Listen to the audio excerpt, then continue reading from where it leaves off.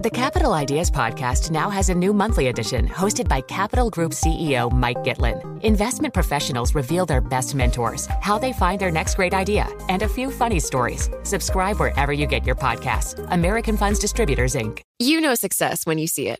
Or you think you do. The people in the spotlight. But what about those small business masterminds who succeed at making their money work harder? They do that by having a business bank account with QuickBooks Money, which now earns 5% annual percentage yield. Making your money work as hard as you do? That's how you business differently. Learn more about QuickBooks Money at quickbooks.com/5APY. Banking services provided by Green Dot Bank. Member FDIC. Only funds and envelopes earn APY. APY can change at any time. What could you do if your data was working for you and not against you? With Bloomberg delivering enterprise data directly to your systems, you get easy access to the details you want, optimized for higher-level analysis, and financial data experts committed to helping you maximize your every move. Our data is made for more, so you can show the world what you're made of. Visit Bloomberg.com/enterprise data to learn more. Let's get to guest David Chao. He is with us for the half hour. David is the APAC ex-Japan strategist at Invesco. He joins us from Hong Kong. David, thanks for being with us. We're trying to determine, and it's not an easy exercise, trust me, whether this is kind of a market attempt to find a bottom here. Is this a durable move higher, do you think, or are we going to retest these low levels that we saw earlier? Well, I think that there could be a strong argument that this is a dead cat market bounce here, given that we probably haven't moved through peak Fed hawkishness yet, and it's still uncertain the direction of the U.S. economy, whether it really will have to see recessionary risks this year or next. But I would say that we're much closer to the market bottom now than we were, a while back. So I think that for investors that are looking whether to jump in head first, I think that we'll see some continued market volatility, but we are kind of bumping along that bottom. Where do investors jump in? Because we saw that Bank of America survey indicating extreme gloom among investors. Well, I think that when it comes to investing 101, you need to buy low, sell high, right? And so when investment sentiment is so poor, it's so dour, it's tough to see it taking another dip per se, that it could be a condition where it's ripe to start thinking about buying. Now, I'm not calling for investors to be buying risk assets right now. I think that there are other assets that are a lot more attractive. We saw the sell-off in bonds.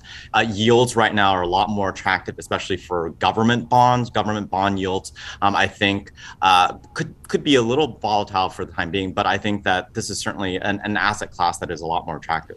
When you look at opportunities in Asia right now, we're going to get the China Open at the bottom of the hour. We're also expecting the loan prime rate on the 1 and 5 years. Give me your outlook for Asia. Well, I think the outlook for Asia, let me touch on China first. I think there are a couple of strong reasons that the Chinese economy should rebound in the second half, driven mostly by COVID restrictions being eased. And we saw the rebound already take place in June, and I think that should continue for the rest of the year. We're also seeing significant policy easing, both on the monetary policy and greater fiscal stimulus side. Now, there are some storm clouds gathering, though, for China, and that's really the uncertainty. David Chao, Asia Pacific ex-Japan strategist at Invesco, joining us on the line from Hong Kong. We just heard there that loan prime rates kept unchanged, but still a lot of concerns about the property sector in China, and you've got these buyers now protesting against paying mortgages. Do you stay away from the property sector at the moment, David? I think so. I think that the property market has not found a bottom yet, and this recent development of homeowners striking on not paying their mortgages on uncompleted or unfinished flats, I think that only adds to the negative sentiment towards the property market. And already the impact has been pretty swift and significant if we look at the first couple of weeks of the property market in terms of home sales. And if I look at the number of interest payment coupons coming up for July and August, they're quite a significant number. And so I think that for investors that are looking at China property, perhaps in the fourth quarter would be a better time to consider this very unloved asset class. And then there's this story that we were talking about earlier from the Wall Street Journal saying that Chinese authorities are preparing to impose a fine of more than $1 billion on DD Global over breaches to their data security. Where do you come down when it involves Chinese technology firms? Are you a buyer?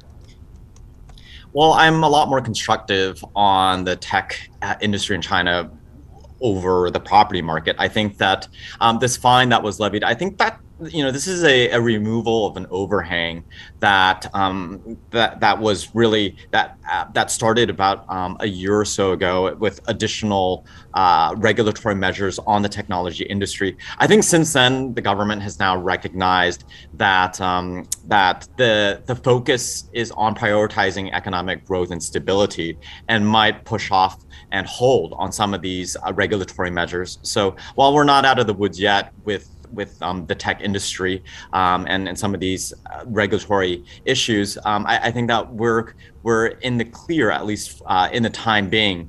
And I think that the tech industry looks quite attractive at these levels. We're not out of the woods, though, as well, in terms of the COVID zero policies too. How does that play out, and what are you looking at in terms of currency moves too? Well, I think that's a huge crux of whether China is going to be able to have a significant second half rebound or not. And I think so far the government's actions towards what they call this dynamic zero COVID policy, it's not going to shift, at least not before the November Party Congress. And so the government certainly wants to present an image where they have the pandemic under control and that they're stabilizing the economy. Now, whether China evolves its pandemic policy after that or not, I still think that it's I think that what they're going to do is take more piecemeal and more targeted measures and have a gradual relaxation and easing of these restrictions. We've been talking a lot about the risk to China as a result of the substantial risk that is gripping the European economy right now. Do you think that China is going to be held back by the weakness that we're seeing on the European continent? Yes, I think so. I think that, we have three main risks in China. We talked about two: COVID, uncertainty, the property market. And the third is really when it comes to Chinese exports to places like Europe and the US. And so while I think recessionary risks are much greater in Europe than in the US, these are two of China's largest trading blocs and partners. And so as there continues to be a bit of consumer and household and also business sentiment weakens there, that could be a hurdle for Chinese products and exports. All right, David, thanks as always. David Chao, Asia Pacific ex-Japan strategist at Invesco. This is Bloomberg. What could you do if your data was working for you and not against you? With Bloomberg delivering enterprise data directly to your systems, you get easy access to the details you want, optimized for higher level analysis, and financial data experts committed to helping you maximize your every move. Our data is made for more, so you can show the world what you're made of. Visit Bloomberg.com/enterprise data to learn more.